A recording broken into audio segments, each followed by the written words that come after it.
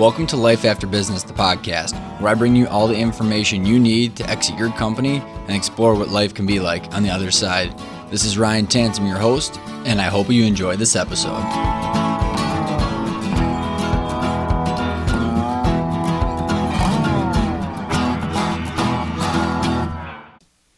Welcome back to the Life After Business podcast. Ryan Tansom here. Today's guest name is Paul Spiegelman. Paul and I had an absolute ton of fun chatting around all of his experience from growing his original company, Barrel Health, to 400 employees, and then in 2012 selling it to a public company, Stericycle, where his current title is Chief Culture Officer. Paul is an author, speaker, CEO of Small Giants Community that he founded with one of my favorite authors, Bo Burlingham, that surrounds the entire topic of Bo's book, Small Giants. And his mission for most of his entrepreneurship career is around culture and building a sustainable business that is based in this culture. He's got 3 recipes and 3 different factors that we dive into on how you can actually systematize and put process behind this culture so you can measure it. Because I think the biggest challenge that we have as business owners is how do you measure culture and how do you make sure that it is something that it's worth investing into, and how do you make sure that you can pass it on to the next leadership team or the future potential buyer of your business. So we get into how he measured it, some of the practical ways that you can actually implement this, and then all of the different challenges that it comes with transitioning out of a business that you have built, that it is a reflection of you and who you are. This episode of Life After Business is sponsored by The Value Advantage. The Value Advantage is a platform delivered via peer groups and or one-on-one to help you build a valuable company that can thrive without you, while putting an exit plan in place so you have the options to sell when you want, to who you want, for how much you want. You're able to manage the business by the numbers, work in the business as much or as little as you want, and you fully understand how the business impacts your personal financials. If you want to know more, check out the show notes or the website. I hope you enjoy this episode with Paul. He's got tons of gold nuggets sprinkled throughout the entire episode. So without further ado, here's Paul. Good morning, Paul. How you doing? Hi, Ryan. Good to be with you.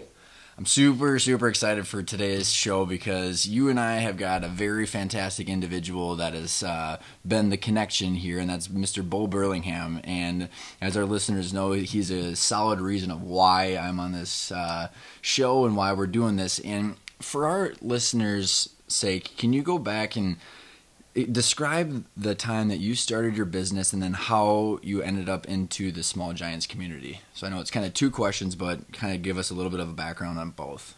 Sure. Well, the business goes way back to the mid-'80s. I, like you, was in a family business. I started my business with my 2 brothers. We were originally in the medical alert business, kind of like those commercials you see, but we never sold to the public. We had a little unit that we would put in people's homes, help them in medical emergencies, and we had an 8x10 room where we responded to people, and so we had to staff it 24/7, and we rolled in a cot and one of us slept overnight, the typical bootstrapped approach. And after probably a year or so, we found that we were in another business, and only just by listening to a customer who noticed that we were there 24/7, and she was part of this hospital and said, "Hey, we have this service we'd like you to consider taking for us." We call it a physician referral service, where people are calling from the community looking for doctors.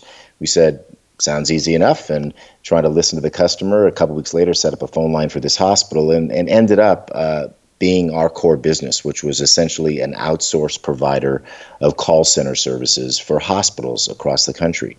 So wherever you are in the country, if you're calling your local hospital, you're looking for a doctor, or you might respond to a hospital marketing campaign, that could have been my company that was taking those calls, tracking those patients into a hospital system and doing the same kind of work a hospital would do, but doing it on an outsourced basis. So we were essentially in the call center business, one that certainly didn't have a reputation for happy places to work or high margins. As a matter of fact, you think of kind of the boiler room operation.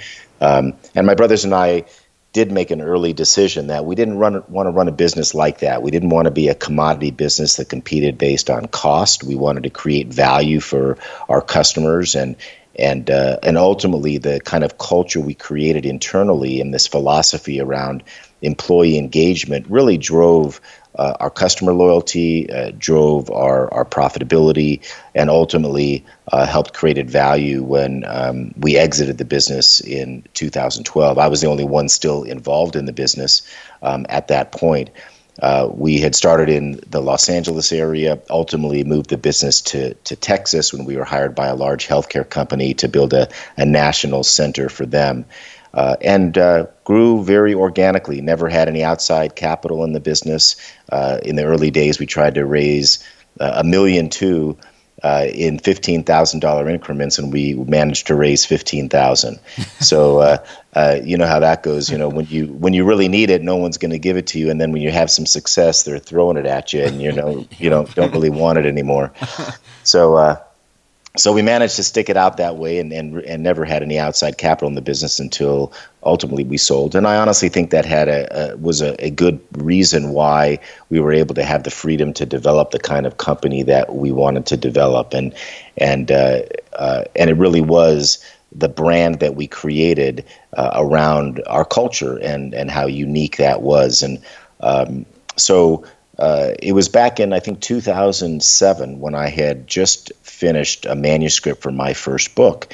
And I come upon this book called Small Giants by Bo Burlingham, a longtime Inc. magazine author. And I was just so amazed at how I connected with this message about companies that choose to be great instead of big. And we all want to grow, but we want to grow with purpose, and talked about how these companies had leaders who knew who they were and what they wanted out of business and led with values and were passionate about multiple stakeholders and the community. And I just really resonated with that and sent a blind email to Bo one day and said, "You don't know me, but I've been inspired by your work and just finished a book on culture. Would you consider writing a foreword for my book?" He actually said yes and wrote a beautiful foreword for my book. And we became friends. And over the next couple of years, we were talking about this idea that there were many more companies and leaders than the ones he wrote about in his book that would resonate with this message. And when we think about peers that we want to learn from and grow with, this idea that we're values-driven leaders was really something that appealed to me. And I said, look, let's develop a community of these types of leaders where we can learn and grow together. So back in, I think, 2010, Bo and I launched the Small Giants community just for that purpose. And that's we've been kind of going at it ever since. I think it's fantastic, and for the listeners that have not read the Small Giants book, I mean, like you said, it's a fantastic book, and I think it's interesting how, I mean, you worded it perfectly, because I mean, as entrepreneurs, I think we're very, very addicted to growth for growth's sake, and actually understanding why you're in business and how you affect all the people around you is very, very intriguing. And so I want to go a couple different directions, and I'm trying to think of which one, because you exited your business in 2012, but one of the things that you've done really well with your past business and your current business and what your message is in all your books is about culture and how the people are a reflection of you, and I'm just curious, like, what are some of the biggest, define culture, I guess, to start out for our listeners? Well, everybody's got a different view of culture, and to me, culture is really two things. One is the extent to which team members or employees will really do discretionary work beyond the basics that's expected of them. And two, it's really just the vibe that you feel when you walk through the doors of that business. And everything related to that. And so to me, culture and leadership are really the same thing. And as leaders, we have to make choices about how we lead.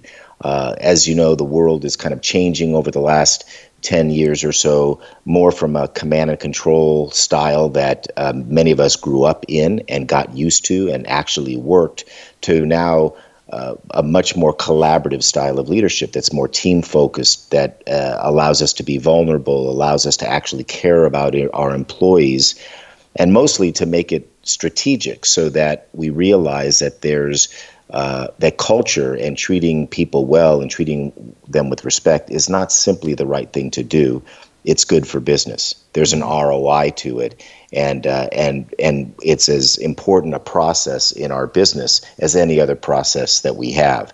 And when we talk about culture and the way that we ran our business, many people will ask me, well, when did you decide to run the business this way? And the answer is we never decided. I think our parents just brought up their three sons with good values, and my dad told me always be nice, never burn a bridge, and treat people with respect, and realized after not too long that not every company works that way. And people would tell us in the early days when we had 10 or 15 employees that this was a really fun place to work. And we said, well, what makes it fun? And they said, well, you guys seem to genuinely care about us. We socialize together. We do things. We said, well, where'd you used to work? And they said, well, man, how much time do you have? They wanted to tell us all these terrible stories about how they were treated. So we did realize that there might be something there. And ultimately, we came to the conclusion that there's nothing sexy about being in the call center business. But if we can create a brand around our culture, that could not only drive employee loyalty, but that might drive customer loyalty and ultimately profit into our business that would allow us to sustain and grow.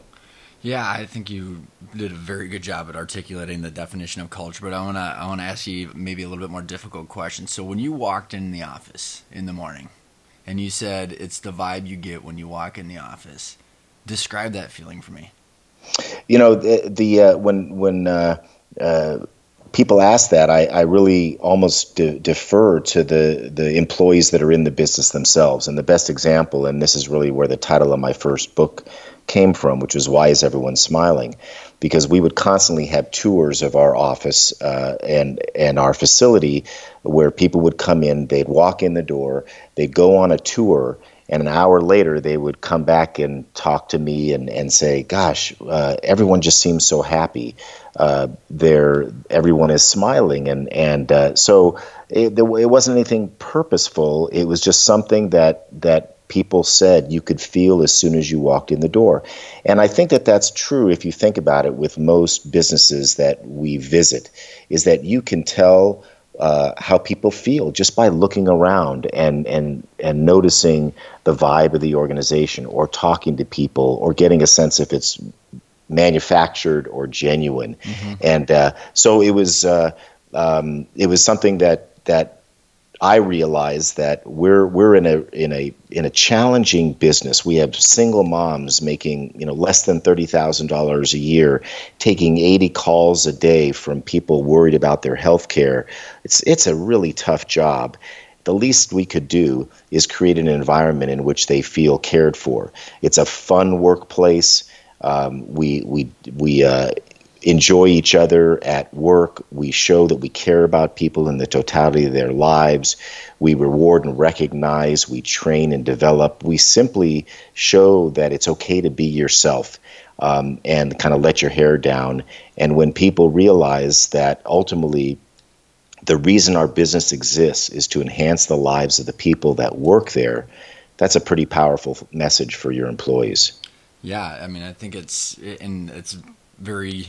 I love the title of your book too. That patience comes second. That's right? It was patience comes second. Yeah, because I mean, everybody immediately thinks the patients come first, but like you said, I mean, your employees are the ones that engage with the patients. I mean, it's whether they're patients or customers or whoever it is. I mean, it is a trickle down effect, and. Just for you personally, like when you'd walk in the office, because I'm just going back off my own personal experience. I mean, did you feel kind of like a sense of like almost like a high or like a something to be? I mean, because you got to be super proud of what you've created. Because I mean, what that kind of culture when you're dealing with people is extremely difficult to create. It is difficult to create, but and it all starts at the top. So, like you said earlier, I think all organizations are a reflection of their leader, and I took that as a really awesome responsibility. And when we started our business, there were really three chiefs in the kitchen. So it was really my two brothers and I, and there wasn't one person who was leading. And back in 2000, our older brother Mark left the business. And it turned out to be the best thing that ever happened. And I raised my hand and said, okay, I'd love to take the lead. And our younger brother, Barry, didn't have any interest in being the leader. So I learned on the job what it was like to become a CEO, and continue to this day to learn to try to be a great leader.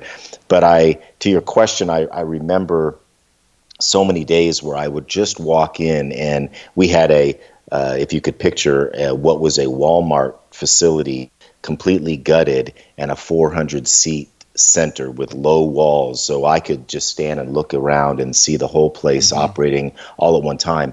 And there's a buzz going in the air with just people doing their thing and helping other people. Our purpose that we articulated was connecting people to healthcare, and so we were just felt like we were making the world a better place. So to walk in every day and hear that buzz was a source of great pride to me.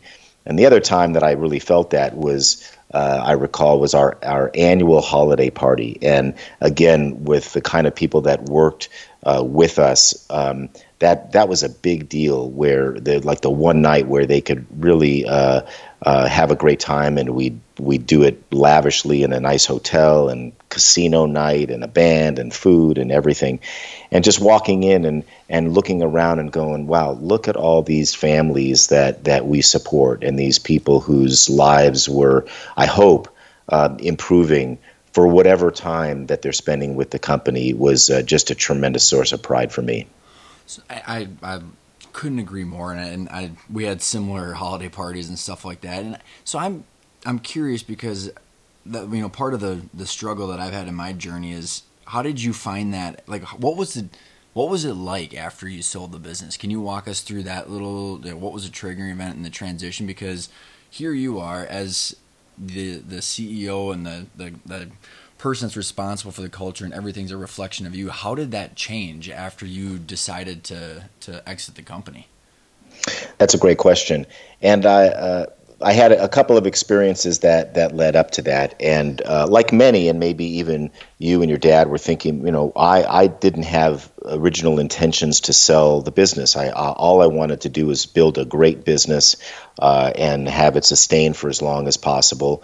But just like Bo Burlingham talks about in his book, Finish Big, every business will transition. Every leader will transition at some point.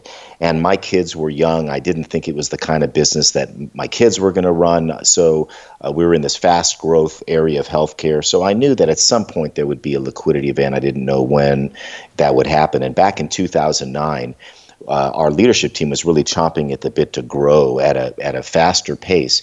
So I decided to seek outside capital for the first time.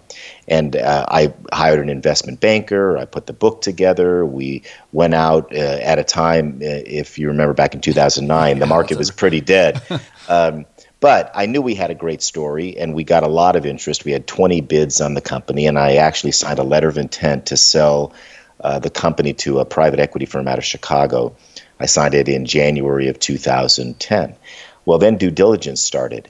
And during due diligence, the kind of questions that they were asking made me a little bit uneasy. Things like, well, how's March going to look financially? And I said, well, I don't know. I don't look at the financials in the middle of the month. And I started to get a sense of this short-term focus that they had and how that might impact the business. And as you said, if there's anything I would want to protect, would be my legacy of having created a culture and the ability for that culture to sustain after I sold the business or after I left the business. So with 2 weeks to go, I walked away from that deal for more money than I could spend. And that, I know, delivered a strong message to our team members that I was there to protect them. And they knew the whole time I was going through that journey. But I think it gave me some extra brownie points that I didn't even expect, that I really did have them at heart. And it was about a year later when I was approached by a public company in healthcare called Stericycle, which was a company I'd never heard of, was not in our space at all, but approached us to become part of their family. And it took a long time. It actually took a year to do that deal. And about 6 months into just having those conversations, I met the CEO of Stericycle. He actually didn't wasn't the CEO yet. He had been nominated. He'd been there 20 years, but he was the incoming CEO. And I met him the first time, and he said, pulled me aside. He said, Paul, his name is Charlie. He said, Paul, I want to tell you, I've heard so much about you and your company and what you've created from a culture standpoint. And he said, I'll be real honest with you. Our company has had a great financial run. We are very customer focused, but we've never really looked at the employee as a key stakeholder in our business. And he said, as the incoming CEO, I want that to be my stamp. He said, could I come visit you in Texas and just see how you do this? And I said, of course, I'd be honored. And he flew down, he spent a couple days, and I right away knew this guy gets it. Oh, cool.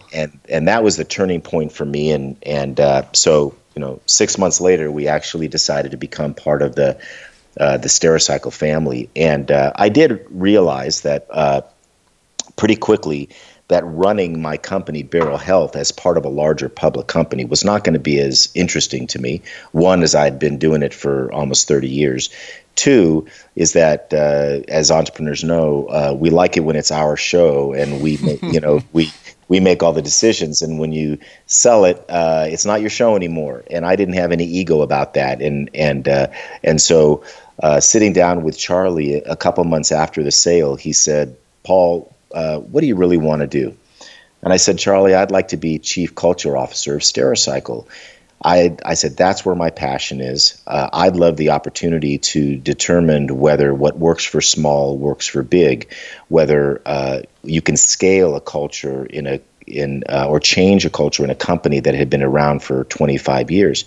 And ultimately, I was very curious to determine whether leaders, these command and control leaders in the corporate world, were willing to change the way they lead. And I said, if you'll give me this opportunity, I will do it, and I don't even want to be paid.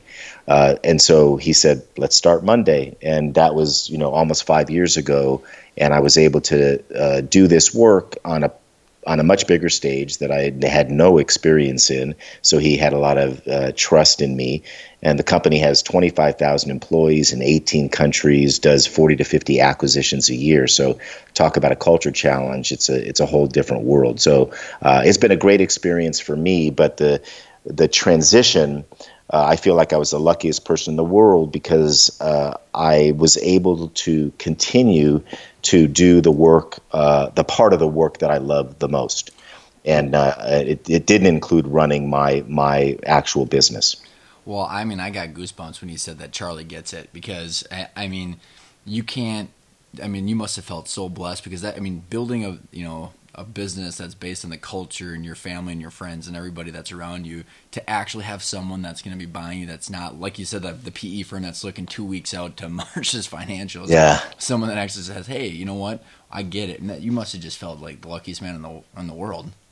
I did. And what we said earlier about the organization being a reflection of the leader was true. And now I got to essentially help coach this CEO in his own journey to make the culture a key strategic initiative of Stericycle. And I remember after 3 years of being CEO, someone at one of our town halls asked Charlie, said, what's the thing you're most proud of after 3 years as being CEO? And he said it was the culture. And I think that that's something that really makes me feel good. But it starts there. If you don't have a leader that doesn't just get it or check the box, but is genuine about it, participates, walks the walk, it's just simply not going to work, in my opinion. So the stars aligned. I, like you said, was blessed to have this opportunity to work with some great people and try to take some of what I had learned in all these years and see if it is something that could scale. So I got some questions for you because, as our listeners are in the various points of transition, whether they're just thinking long term or they're like, trying to figure out the next culture, the next leader, whoever it might be, what are some of the practical ways? Because for you guys to do 40 to 50 acquisitions or 60, whatever you said. You're integrating. Okay, there's the accounting systems, the IT systems, and all that other typical practical stuff. But when you're integrating culture, so you've built your own culture, then you're helping with a lot of these integrations. can we maybe spin that around? And as you like the challenge that I had, I was describing to you, where you build this great culture, and if you don't hand it off to someone that gets it, like Charlie, like Mm-hmm.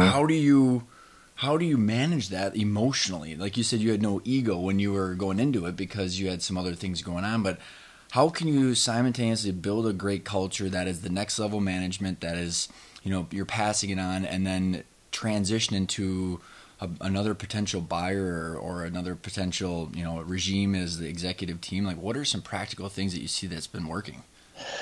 Well, to me, the way culture is sustained in any business is to what I call institutionalize the culture and develop these processes so that they survive you or any particular leader in the organization. Because once you have, whether it's me running my smaller company or Charlie running a big company, it takes so much support from all levels of the business, whether it's senior leaders, middle management, frontline. As an example, at Stericycle, we have a small culture team, corporate culture team, but we have over 500 culture ambassadors in the field that are all full-time workers that have different jobs but have raised their hand to be the local champion in their market or location, excuse me, to help support these culture efforts and culture initiatives.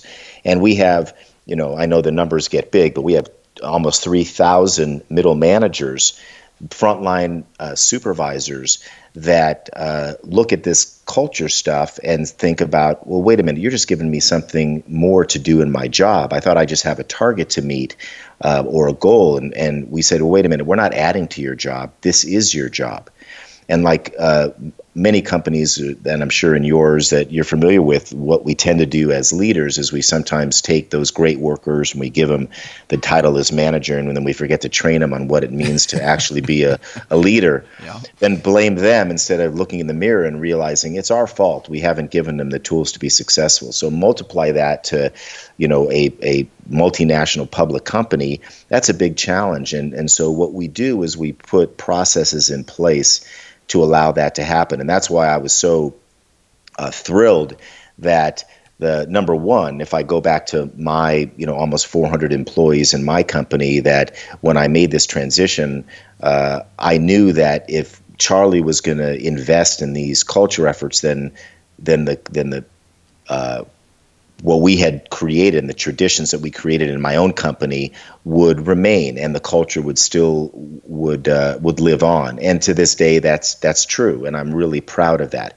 But then I thought, well, maybe what we've done could rub off on this larger organization. And, that didn't come without challenges, challenges from senior leaders who said, wait a minute, we've had greater stock return over the last 20 years than Apple and Starbucks. Why do we need this? We're doing just fine. Why do we need to change? And who are you coming from a smaller company? Mm-hmm. So it was tough going there to create trust and to get people to realize that there is a reason to do this. But ultimately, it's kind of like creating a recipe book. And to me, I think there's, from a practical standpoint, three things that every employee wants in any company, large or small. One is purpose. They want to feel like that there's a reason that they're here beyond the job, and they need to understand how their work connects to that. Two is they want to be appreciated. They want to be valued for what they do. Third is they want the opportunity to learn and grow, or I use the acronym PAL, P-A-L. So if we focus our energy as leaders in those three areas and come up with programs or processes, and then hold our leaders, middle managers, accountable for executing on that, then we can create really sustainable, consistent culture. And that's where we are at Stericycle right now as a large company. We have implemented some wonderful programs over the last 5 years. But can I honestly say that wherever you are in the company, wherever you work, you're going to have the same level of treatment? Not yet. We're not there yet. It takes years to be able to do it. And I think that if I had to pick one thing that resonates as the key above all, it's the idea of core values. and how those core values are not just established and created and communicated, but lived on a daily basis within the four walls of the company. So yeah, I core values. Are you familiar with Traction at all? Yes. Yeah, so Traction is like Minneapolis and Minnesota it's like a hotbed for traction consultants, and I think I think everybody gets it, and they read the book and they love the whole concepts, but I think you hit the nail on the head when you said when you're actually living it, right? Because I think you can just slap all these core values up, but if you're not actually doing them, it's just another blank mission statement that's thrown against the wall that no one really resonates with. And my question on this topic is, what are some of the actual processes or things that you've put into place to get the purpose, appreciation, and the ability to learn and grow? So I mean, I get all this stuff, but like, what are like the repeatable things? I guess the question is, how do you measure it? What are the processes, and then how did you measure whether it was successful or not? Yeah. Well, first, from the standpoint of the processes themselves, when it comes to, for example, core values, we integrate those core values into all other processes, whether it's our hiring process, it's our performance management process. So, in our company, 20% of people's bonus was based on adherence to core values. Every meeting was start by reciting core values and telling stories about how people lived up to them. Our reward and recognition programs were based on living the core values. Ultimately, to me, the where I saw that core values were ingrained in the business was when I saw how they were impacting decision making. As an example, at my company, Beryl Health, we might have a employee situation where the employee manual said, "Hey, this is how we're supposed to deal with this situation," but someone raises their hand in a management meeting and says, "But wait a minute. What's the right thing to do here?" And our core value is always do the right thing. And they were willing to go beyond what was in the book to say core values come first. Or a client would ask us to take on a project that was really unusual and might bring a lot of revenue to the business. But someone would raise their hand and said, "But wait a minute, one of our values is never sacrifice quality. Should we be taking that business?" And so they became literal guideposts for how we made decisions every day. And I was one of those cynics who always looked at these as a plaque on the wall somewhere. And I go, aha, these are really something and something special. So it's having them in every touch point of the experience of the employee that I think is really critical. Appreciation and feeling valued is everything from honoring our one-to-one meetings with our direct reports and making sure that we're listening to what is going on with people, to knowing people in their personal lives and putting things in place and institutionalizing that. As an example, we had a program at Beryl called Beryl Cares, and we would have managers who would notify us that there was a life event, a birth, a death, someone graduated from college, somebody's son ran a marathon, and they could submit it online. That would be a trigger for me to act. And I would know now everything that was going on with people, which meant I could write a personal note card or go to a funeral or place a phone call on a Sunday night, whatever needed to be done. But we set it up to make sure that there was a process in place to do that. And then with things like learning and development, in small companies, it's hard. We didn't have Beryl University, but we committed ourselves to being a learning organization. And whether it was things like book clubs or our own in-house management training programs, we showed a commitment to developing people's careers. And we didn't care whether that career ended with Beryl or not, and said, look, if we prepare you to go off somewhere else, we're going to feel really proud about that. So I think these are programs that grow over time. And as you said, it's critical to measure the impact for your own purposes, to determine where you're placing your efforts. Or in the case of a public company like Stericycle, I had to sit in front of a board who were sometimes cynical to say, why are we wasting our time on this stuff? So we measured everything we could, from the cost of employee attrition to the impact on customer loyalty to the impact on financials. And at Beryl Health, I we were able to do a few things that I think resulted from the cultural efforts. One is that we were able to be a premium provider in a commodity world. We charged 30 to 40% more than our next closest competitor, and we were able to do that because people valued the culture that we had. It certainly showed up in the valuation we ultimately got on our business was well in excess of what you would see in the marketplace because they valued the culture. At Stericycle, we measured, when I got there, the cost of employee turnover. I worked with the CFO, and believe it or not, it was costing the company between $25 and $40 million a year. And in 1 year, we were able to reduce that by 5%, not just due to the culture efforts, but through a lot of folks involved. And so you could see the direct impact to the bottom line. We saw that we measured the profitability by location, and 50% of our locations also happen to be the highest rated in employee engagement. So it seems, intuitive that, well, happy people create better profits, but until you really measure it in those ways, it's going to be hard to convince the naysayer. So I'm very focused on always measuring the results of what we do. Well, I think it's fantastic because, as entrepreneurs, every business owner knows that they need to measure their profitability and their growth and all that stuff. And I think at the true core, every entrepreneur knows this stuff. I mean, you get the first couple employees because they believe in you, right? And so to be able to replicate that and scale that, like you said, you have to be able to quantify it. And I love in Tony Hsieh's book, Delivering Happiness from Zappos, that, the board, as he was going public or as Amazon was buying him, they said that this is Tony Hsieh's like psychology project, because I don't think he was doing the stuff that you're doing to actually show that it actually drops right to the bottom line. Yeah, I think it's really important. It's and I think it's, for me, I've been committed to measurement for another reason, is that I want to convince other business leaders to do business this way.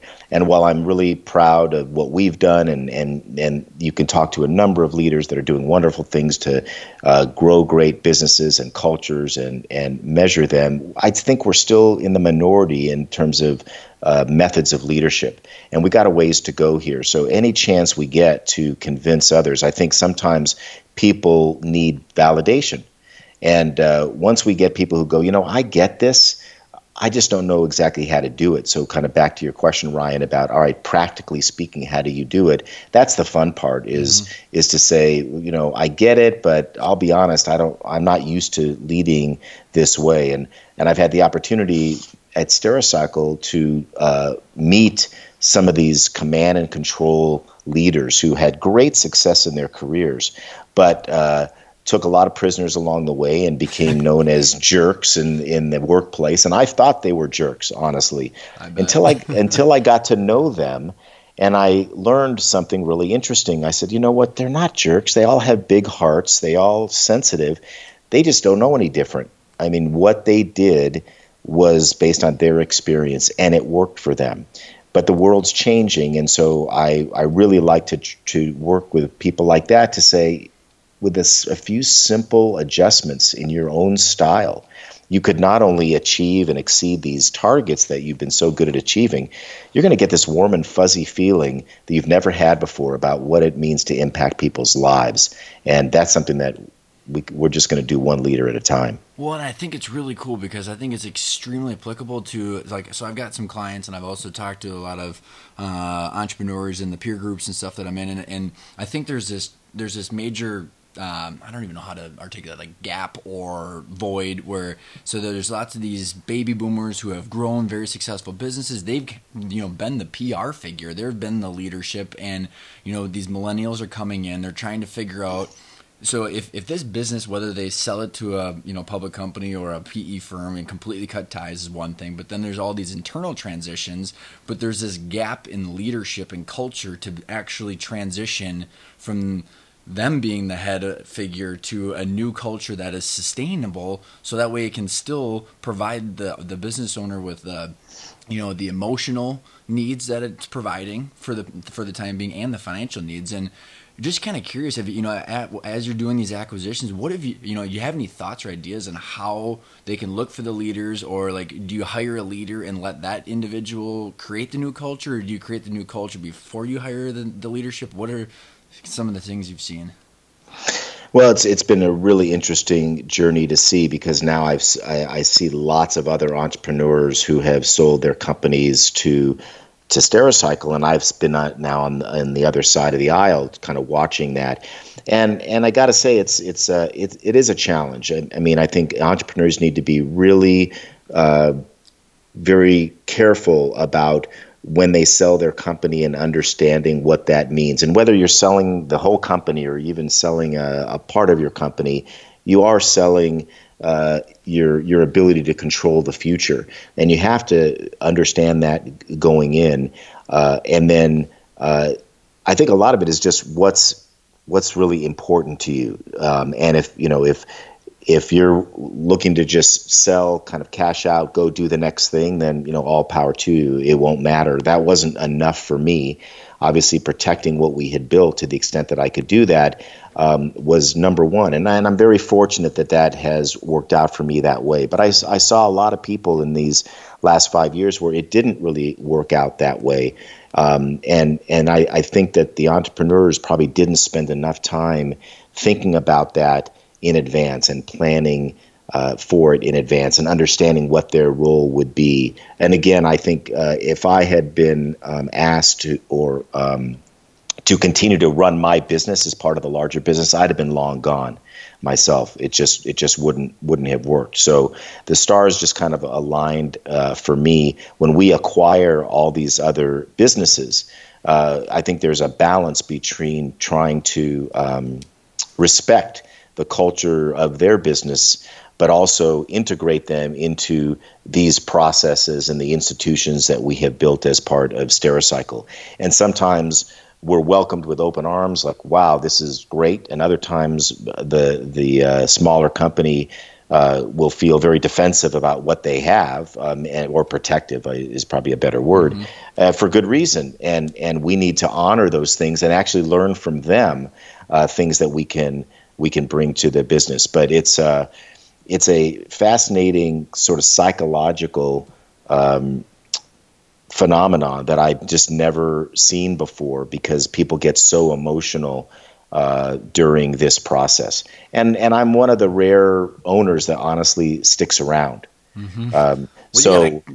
Kick-ass title. I mean, come on, how fun is your job? It's so fun. Yeah, pretty good gig. So, but I think that as I look back at the things I did well or didn't do well leading up to exiting my company, is I did have mentors along the way who really helped me focus, because even though I didn't have any outside capital and no one I was really answering to, I tried to run the business as if I did. I always tried to see, well, what were those things that would create value in the business? And I, not only the private equity deal, but I had one other time back in, I think, 2003, when a competitor tried to buy us.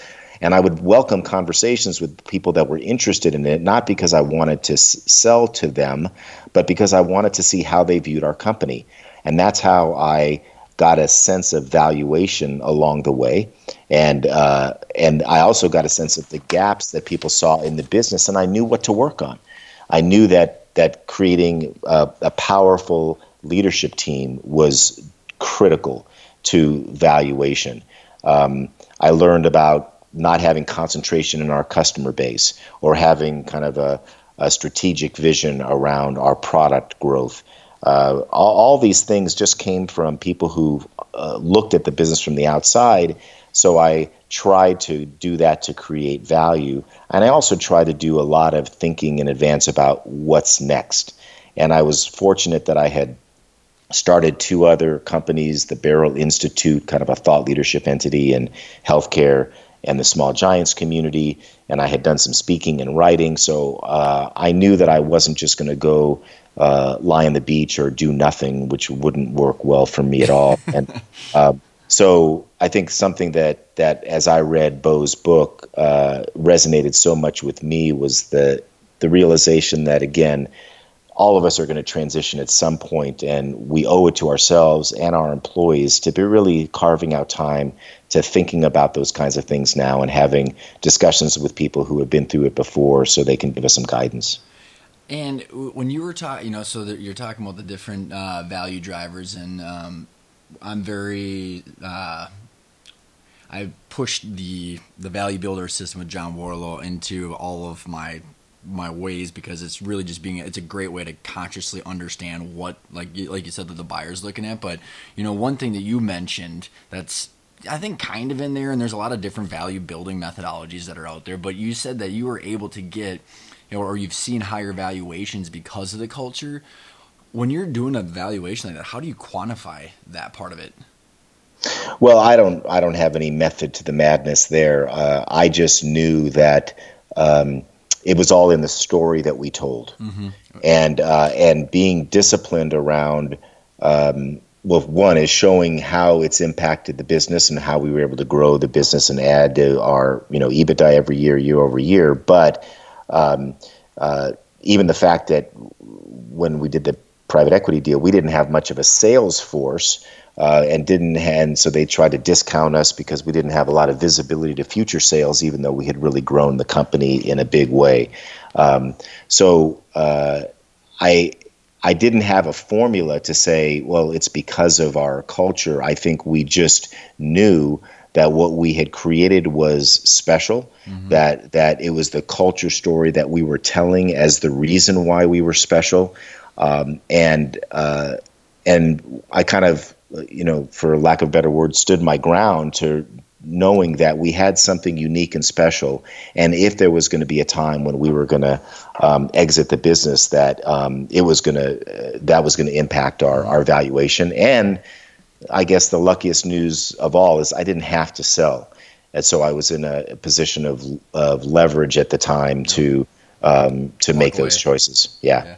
So one last question for you. So if you're, because I see it a lot where, so there's this need to build this next level management team, like you said that you had created. What order of operations would you do? Would you build your core values and your vision of the culture that you want to create before you start bringing on this next level management team, or would you start finding those people, then work on it together? I think there's this kind of chicken or the egg when you're looking at that situation. Well, it all depends on what stage you are in your company, and the establishment of vision values, I think, needs to happen as soon as possible, right? I mean, in the early days, of course, we're just trying to survive. And it's going to change over time for sure. What I would say in terms of the exercise of visioning and values is that should be an inclusive exercise, not one that you as the leader just say, this is what it is, and I hope you guys are on board. The more you can include people in that process, the better, because you're going to get great input. They're going to feel bought in. They're going to help you execute. So every time I've done it in my company, or as I did it at Stericycle, reestablishing them or refreshing them, it's always been with a large group of people who feel bought into that process. I think the idea of building the management team was something that I benefited in a great respect for a couple of reasons. One is that I stretched to just get great people that had experience in doing before what we needed for them to do, and from a comp standpoint, or whatever I could do to be creative, I wanted to bring in those kind of leaders. Second, I was humble enough to know that from a functional perspective, my talent only goes so far. And if I'm going to really grow this company, I'm going to need people that can help me do that. And over the years, got out of the functional running of the business and the heavy lifting to the point where the business really could run without me.